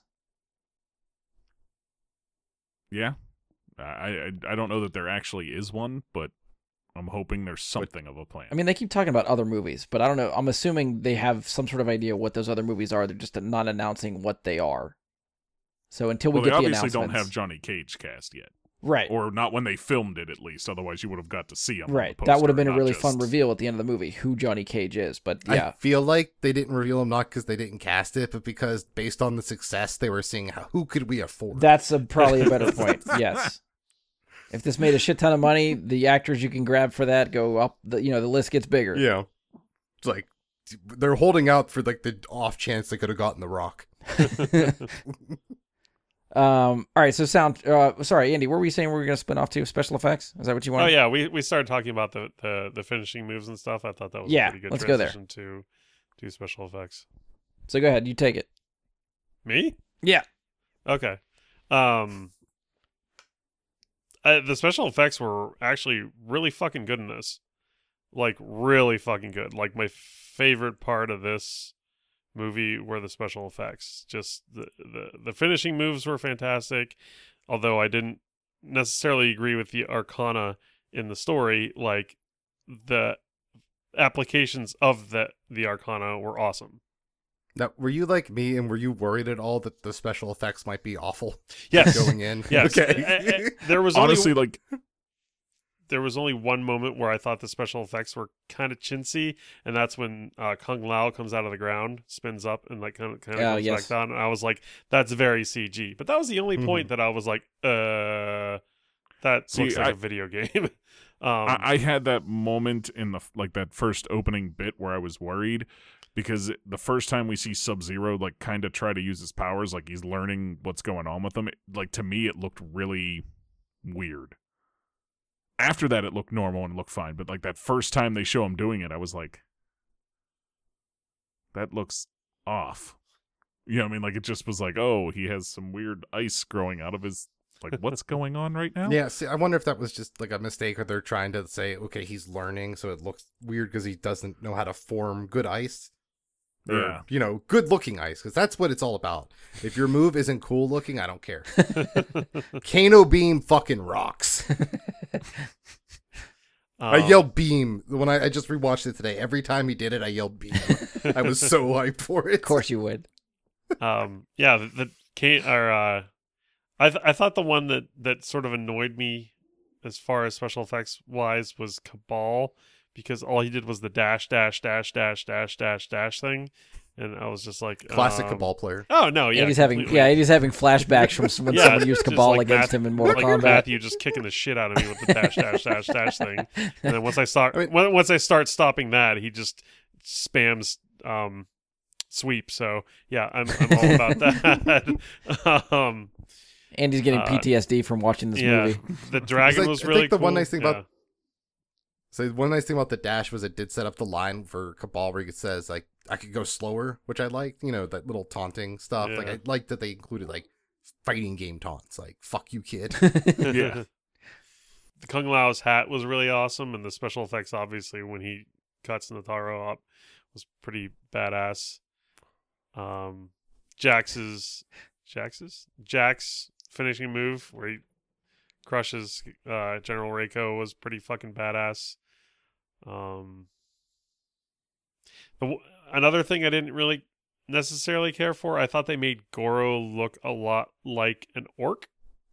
I thought, I was like, holy shit, they got the same dudes that did the Warcraft CG. Yes. Yeah, that's what I thought. The Warcraft movie, I'm like, that's an orc from Warcraft. I swear to God it is. There was a half second, I didn't think it was Goro. I was like, holy shit, they're doing a fucking multiverse in the first movie. Even Jess said, oh my God, he looks like an orc. And I'm like, I don't even know that she's even seen Warcraft. So. Immediately after this is over, Andy puts on Warcraft. It's like, you gotta watch this. They gave him too much bottom jaw, man. It just. I'm sure I might think of something later, but I'll pass the buck to someone else for special effects. Okay. For me, my opinion comes down to how fucking amazing did Liu Kang's fireballs look. The first movie in '95 gave us a little flash of light when he hit Shang Tsung. That was pretty much all you got. Yeah. Here, we're getting full-on flaming, it just looked like what you think a fireball would look like. Like a real fireball would look like that. If somebody was able to throw fire, it was perfect. I can't think of a better way to explain it. The bicycle kick looked a little, but that's really tough to pull off and make look good. Yeah. But I also marked out because he did the move from the game. So I didn't care. I was like, it's the move from the game, man! He did it! That's true. In the flaming dragon at the end, also, that was fucking cool. Much better. I still than want Spawn. him to turn into a Mortal Kombat arcade machine and drop on somebody. That was a fatality in one of the games that he did, which I still don't understand that. But I felt like Kung Lao was the entrance maybe a little bit off, but most of the stuff with Kung Lao was amazing. Yep. It's a tough character to pull off because he's got a blade hat that somehow doesn't cut his hands when he throws it around. It doesn't make sense, but it still worked. I didn't personally like the way Melina looked. I felt like they went over the top with smearing her face with what was supposed to be blood. That didn't need to be there. I don't know. I did not like the makeup that they did on Melina. When she opened her mouth, it looked cool. That was cool. But just having the I don't know, the makeup was weird. Raiden's eyes threw me off a lot. It was just strange. You know what I mean? To have the glowing eyes the whole time. Yeah, I kind of was hoping that they would have him turn that off at some point. but they never did. Yeah. For me, like, I liked it because to me, it felt like, oh shit, movies got to the point where they can do that and it doesn't look like it's fake. Like, I believe that's what his actual eyes are. That if I see that guy in real life, his eyes better fucking glow.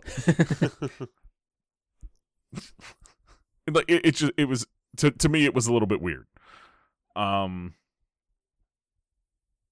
mean, other than that, I mean, yeah, the Sub-Zero's freeze effects in that final fight with Scorpion are fucking incredible. When he creates the ice wall and throws him through it, when he, like, just all of it is just awesome.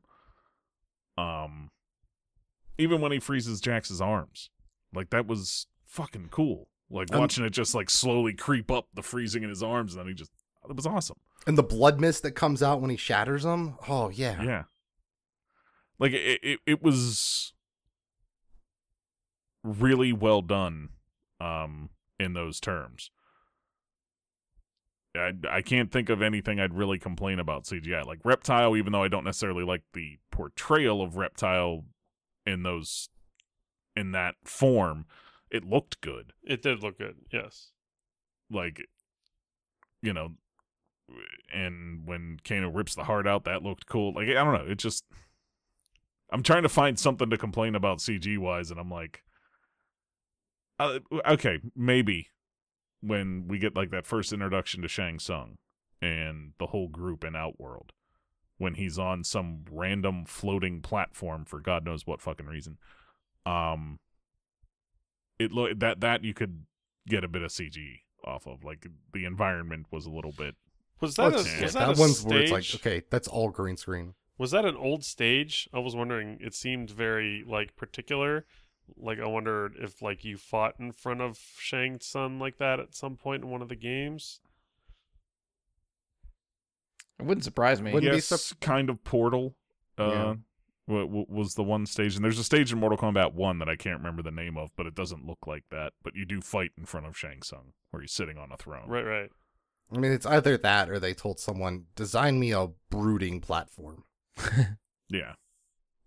Like, it was a strange look to it. But yeah, I mean, other than that, I enjoyed the special effects. All right, Ian, what do you got? God. So, yeah, every special effect related to fighting was fucking amazing. Like I've mentioned, Kano Beam was fucking cool as shit. Deflecting it with the hat, like that all just worked. It looked really good. Like even like dinky robot arms felt like they looked right. Like they didn't look super fake. I was like, okay, I believe it. Like you punch like a baby, but like I call you baby arms. It works. And then, the transformation, I would have liked something different. It's not that it was a bad transformation, but I would have liked something different, I guess, with how his arms transformed. Maybe slightly more magical, maybe I'm thinking, or just like, I guess I kind of wanted his arms, like, because they show part of the bolts popping out. I kind of wanted his arms to literally shatter into the new ones more, maybe, like not how it kind of like literally like, because the new arms like fisted their way through the old ones or something. You just wanted to say fisted. I did as soon as I thought, like, I could say fisted right now. I thought the special effects for the MMA fight worked. Like, like they bled at the right time and stuff. Like it didn't look like super, 'cause sometimes wrestling has like the really fake blood. Like it worked there. They did a good job of establishing like, okay, this guy gets his ass kicked all the time. He's a fucking loser. They did a good job with the effects establishing that. I liked with Reptile, the flare. Like, I thought they did a good job of, like, having enough of him appear with the flare that it, like, made sense to me. Yeah. It didn't feel like, okay, we're now just going to show him. It was, like, built in, like, they got the ray tracing or whatever the fucking tech they use to, like, make that work and look cool. Like, Mike said with Melina, like, maybe the blood was a little overdone, but I think part of it is they wanted to try and establish, like, yeah, there's teeth back there. She's fucked up. She's like bleeding all the time and shit or something. But she, they did a good job just overall with that design because nothing else really about her special effects. It's just a woman with a penitentiary body there, like absolutely ready to destroy you. I thought I was going to get a laugh for that line. Sorry. I laughed internally. I was ready for a pause, so I didn't know what to say right afterwards. But yeah, every execution was fantastic, like or fatality execution. What am I doing playing COD? But like, Jack's going full like Crushinator on him. It was fucking intense. Like just like, oh shit, this is a Gallagher sicket, you know? Like that's what that is. That's Gallagher. Like, and, you know, the fucking dragon. And I really like Scorpion when he's doing the breath. Like they did a good job of giving him like Ghost Rider face going on, you know? Like it looked much better than Ghost Rider. It was a very cool transition. Yes. Yeah. And then, like we've mentioned, the ice fight at the end. I really like when they throw Sub-Zero into the frozen cage. Like, the ice shatters, you know? Like, that was really cool. And, like, some movies, they wouldn't bother with it because no one's paying attention. Or, hey, we could cut off $500,000 right now to save by not animating that. So I think they knew where they had to put in the work to capture a Mortal Kombat movie. They weren't setting out to make the greatest written story or something. They wanted a cool fighting movie, and they were like, well, Mortal Kombat has all this cool shit in it. Let's spend the special effects budget. Let's get maybe lesser known actors and directors and writers, and let's let them go wild, you know? Yeah, I think it worked for me. Like, even someone that's not like really enjoying gory movies, like, it was fine. I was cool with it. I think they did a good job of capturing the energy of the game and what the games bring as far as the fights and stuff like that. So I think that worked. Same with these guys. I think the one that sticks out to me is, Kung Lao coming through the floor is one that feels janky to me. Some of the reptile fight, I think, still also feels kind of janky to me. Like, and I don't know what the solution is, but like movies that have to have some sort of cloaked individual be in a fight, you know, and you can tell that the actors that are there on set are just swinging at nothing. So they're like, some of the eye lines don't line up, some of the swings don't line up. They're just swinging at air, and you just put in the character later. And some of that stuff just feels janky to me. But I don't know how to rectify that. I will say one thing with that. Like, I first watched this movie on my TV, which I think is like a higher contrast setting. And then I watched it on my monitor, which I think is a little darker. Yeah. And that fight scene felt better with like a darker screen, you know? Yeah, I could get that. I don't know if I think that might just help hide it, honestly. That might be the difference. Right. It just hides some of that. But I did think like that out of everything in the movie, rewatching it like that this quickly, that's what stood out to me, was the reptile fight was a lot different viewing experience. Well, to like what you said with like putting the flare on him, I thought that part of it was cool. Like giving him some sort of light while they can look at something and still fight something. Then it looked like it matched up for me. But everything when he's fully cloaked and they're just swinging around the room, that felt stupid. I mean, isn't that how it would really be though with an invisible character? Even I guess, I don't know. It's just it felt janky. I don't know how else to describe it. That's how it would look, but that's not what I want from my movie. Yeah, maybe that's what it is. I mean, I get it. I'm just saying, like, I feel like if they can't see him and they were trying to hit him, they wouldn't be looking right at him because they don't know where he's at. Yeah, I don't know. I could get that explanation. I was trying to think too. Are there any explosions? I don't know if I remember really any explosions in this movie. So I include when Goro intestines explode out. That's a good explosion. 10 out of 10 explosions. When the ice comes shattering down, the ice explodes on the ground on impact. 10 out of 10 explosion. The beam of energy shooting out of your eye explodes out of the eye. 10 out of 10 explosion. I feel like you're reaching Perfect here. explosion movie. Feel like you're reaching here. I'm reaching like Liu Kang. Like Kano reached for that heart.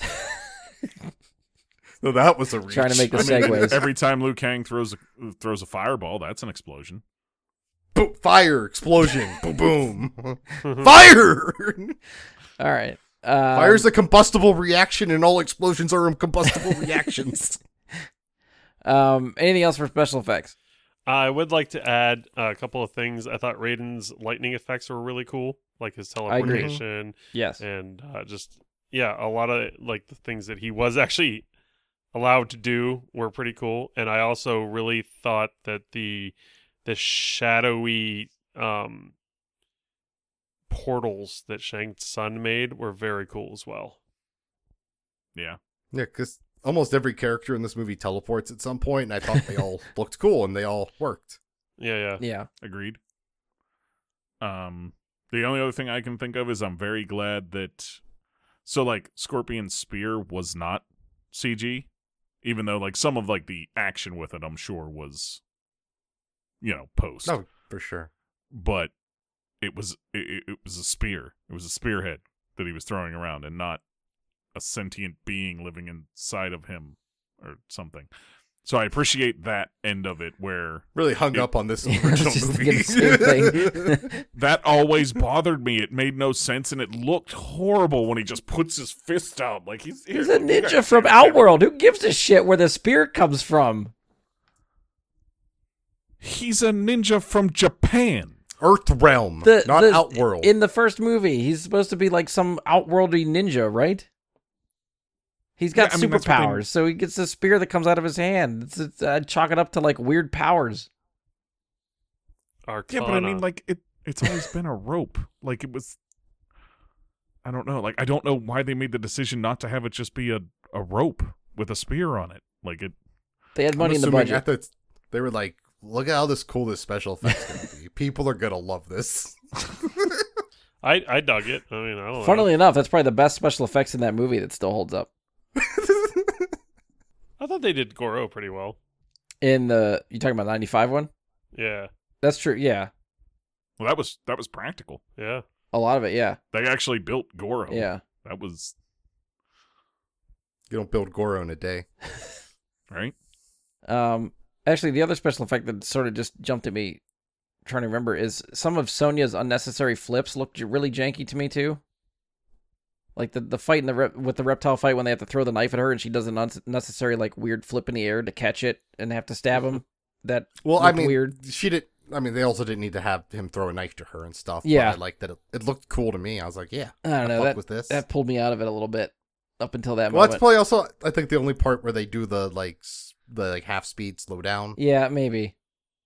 Too, like that's the only time I think it's used in the movie they go slow mo is that scene. When she comes in to kill Melina, does she come in slow mo or does she just like flip in out of nowhere? Because that one felt like unnecessary. Like what the fuck? Just like jump in or something. Like I don't know. I think she just flipped in. Hey, do the flippy shit. She needs like more flair when she enters the room. Although when she has the arm cannons, like the arm rings or whatever you want to call them, that was pretty badass. That looked cool. Yes, it's the unnecessary flippy stuff to me. That's just like, okay, all right. You sound like an 80s wrestling purist. Maybe. All right, our last category is soundtrack. Anybody want to jump in on soundtrack? Okay, so the best song in the movie is the end credits theme, which is the remix of the original Mortal Kombat song. It's fucking amazing. I was dancing the whole time. I jumped out of my bed the first time and started fucking grooving to it, yelling, "Finish him!" and shit. So it was fucking awesome. I did the same thing, but I jumped out of my chair this time upon second viewing because it fucking rocked my fucking world. It rocked my world so hard that like even Goro couldn't shake me. I was shook. I was utterly impressed with that musical choice. And then every single fight scene had killer banging songs I could fight to. I was like, this is a song that could be in a fighting game and I'd be pretty fucking happy about it. And I really like that. I think this is one of those movies where the fighting music stood out to me.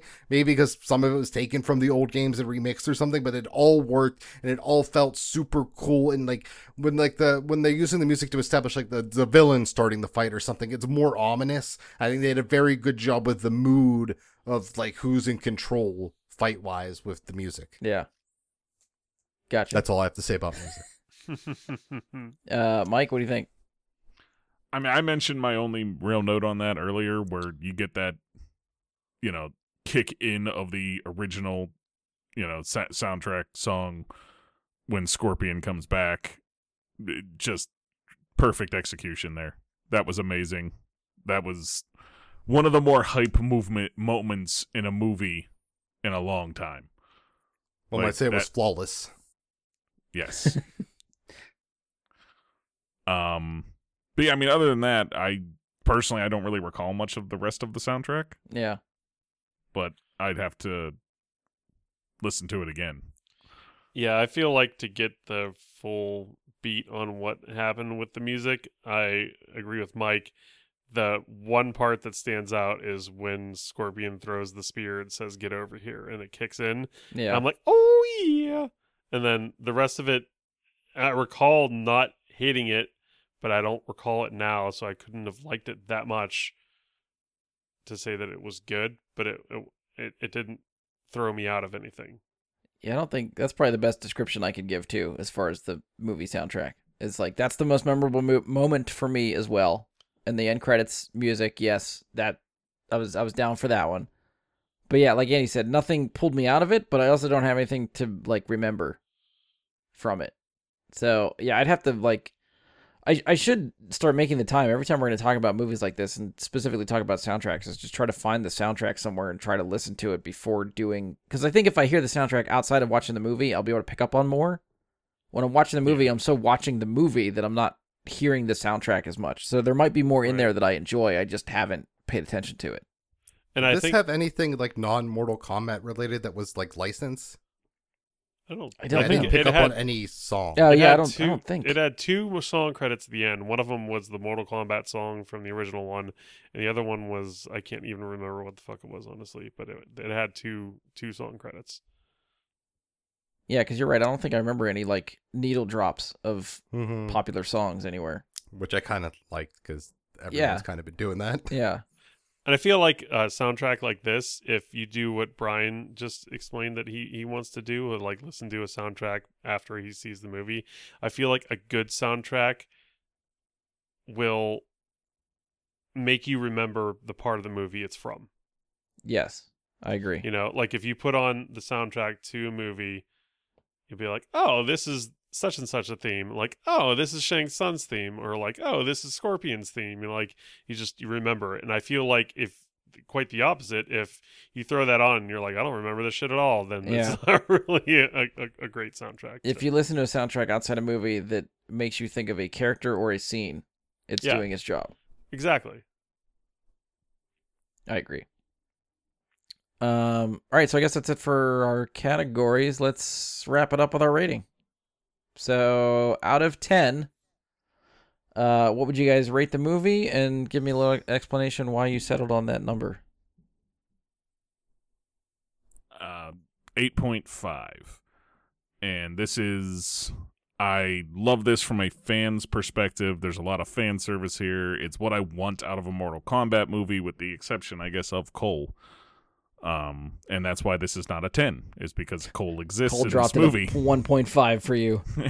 Yeah, Cole's dropping the score a bit, but I mean, they did so much so right. They were more faithful than I thought, a movie might be for Mortal Kombat, and they did a really damn good job of, the characters we know and love and portraying them pretty well, with one exception of Nitara, which is, she's cool and all, but I mean, she's not a major player in their grand scheme of things. So it's, it's like, it's disappointing if you're a fan of the character the way that I am, but it's also not that big of a deal.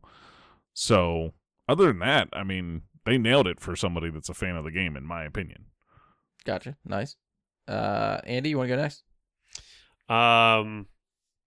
I felt like I felt like I had pretty high expectations for this movie based on what everyone had sort of told me before I watched it. People who had seen it before me. Yeah. And there are things that I think are pretty dreadful in this. Cole and the story are pretty big players in the movie. So I'm going to come in at a 6. Okay. Which I think is pretty low according to my scale. Usually I'm a little bit more forgiving.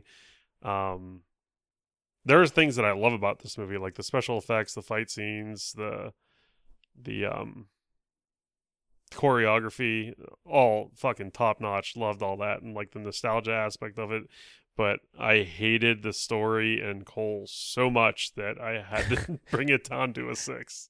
Jeez, cutting deep. Yeah, anytime he was on the screen, I'm like, why? Ian? This movie was absolutely magical. It's made me feel things few movies have made me feel in a long time, and it's, I think, a really special thing to do, to have an art grab you in that way, to really twist you up inside and rip out your intestines for the world to see on display. Like we've said throughout, I thought the CG was brilliant. I thought a lot of the characters did their jobs. The director did what he had to do. There was like a lot of attention to detail. Like in the very beginning of the movie where Hanzo's crawling towards his like crying infant after everyone else is dead. Like you can see the grass and the fibers like on his like clothing. And I was like, wow, that was really impressive to me. Thank God for this 4K experience presented by HBO Max that I can see this wonderful grass on it. And everything came together outside of the story kind of sucked balls once I realized how much better a Mortal Kombat story could be. But at the end of the day, I've watched this twice and I would watch it again right now. It's a 9 for me. Okay. I wasn't sure if you'd go 10 or not, but that's still pretty high. You can't go 10. Cole exists. That's a fair point. It's not a perfect movie. Yeah, I think I'm more in line with Andy. I think story is a big thing for me. Stories can be very forgiving if I really get into the story and appreciate what they did with the story. I think the story has a lot of holes and it's very much lacking, and to me that drops it pretty far. And I think the inconsistent tone for me throws me for a loop too, and I don't know what the movie's, I guess, trying to do. Like, again, I think it starts one place and ends up somewhere completely different, and I kind of wanted a little bit more uniform tone the whole way through. And I think where it ended up was sort of, I guess, what I sort of expected maybe coming in, like where I thought it might end up is like the more campy, we're just going to have fun with a fighting movie thing. But when you start the movie the way it did, I really thought they were going to lean into the serious tone, which I don't think they stuck with. But everything else I think was pretty good. I think most of the characters are largely forgettable, but they're fine. Cole has issues. Yeah, I think he could be a little bit more fleshed out and somehow like him more. I don't like, he's not unlikable, but for whatever reason I still don't like him. Well, he's a down on his luck loser that they never build back up really. That's a good way to put it. Yes, that's true. Like, I don't even, what's his real job? Yeah, because from what I can tell, his wife supports his unhealthy lifestyle of getting his ass kicked at 3 hours notice. Yeah, and I feel like he's one of those characters that falls ass backwards into whatever good thing happens to him. Yeah, and that's actually a good point that I had not really thought of until you guys just brought up. So that's even more like, what the fuck is this story? Yeah. So yeah, I'm actually gonna go right in. I thought I might be a little bit more generous, but I'm gonna go right in line with Andy and give it a 6. I think that's where I'm gonna land for this one. I think there's potential here. Like, I do want to see what these movies do next. And it hasn't turned me off from the franchise or anything. I am going to see whatever they do next and see where this story goes. Assuming it's compounding on top of what they did here. I think it's a good enough groundwork to see where it goes. And I think, like Ian said, maybe this will come back around later once they have other movies under their belt, that this one might play a little bit better from where it goes from here. But, we won't know that until years down the line. So we'll have to wait and see, kind of thing. But yeah, that's where I'm at. Anything, last call for anything for Mortal Kombat? I feel like this movie suffers from it has such a rich history and lore that I feel like it's almost like Tommy Boy when he gets, he's like, and like kill that biscuit. Like, they get so excited to put everything they can possibly put into it. I feel like they need to sort of slow their roll a little bit, and introduce things at a slower pace. And I think that, to me, would hit on a better note. Yeah, for me, I think I'd agree with that. I agree. Because I think part of the problem is you need like at least maybe 8-10 total fighters, and you can't get enough screen time to care about all of them in 2 hours. Right. You just can't do it. Yeah. All right. I think that's it for us. So if you've enjoyed the show, please support us. Leave a 5-star rating and review. Give us a share on social media. Make sure to follow or subscribe to the show. We are on Spotify, iTunes, Google, Anchor, Stitcher. Hopefully anywhere you find a podcast, you can find us. You can also find us on Facebook. Search Bry Guy Super Friends. Go to facebook.com/Bry Guy Super Friends. You can send us questions, comments, topic suggestions, any of that stuff there. Hit us up in an email, bryguysuperfriends@gmail.com. I checked it last week, still nothing. So, feel free to bring our inbox in. Hit us up on Twitter @BGSuperFriends. That we'll see, that we'll talk to you on. Feel free to follow me on Twitch, Jedi Bry Guy. That's Jedi with an I, Bry with a Y. Whenever we decide to go live, we will do it there. Catch me occasionally trying to stream sort of whenever I feel like it. I don't have a schedule or anything, but whenever I want to turn the camera on and go, that's what we'll do. On behalf of Andy, Ian, Mike, and myself, thank you for listening, and we'll talk to you next time. Mortal Kombat! I just peaked entirely. It's just solid. It's just a solid blue chunk. Well done. I actually didn't think anybody would do it, so kudos. I feel like I'll have to find a place to use that somewhere in the episode. I can put it at the end. Like it'll just end with that. Then if someone wants to start going, I like it.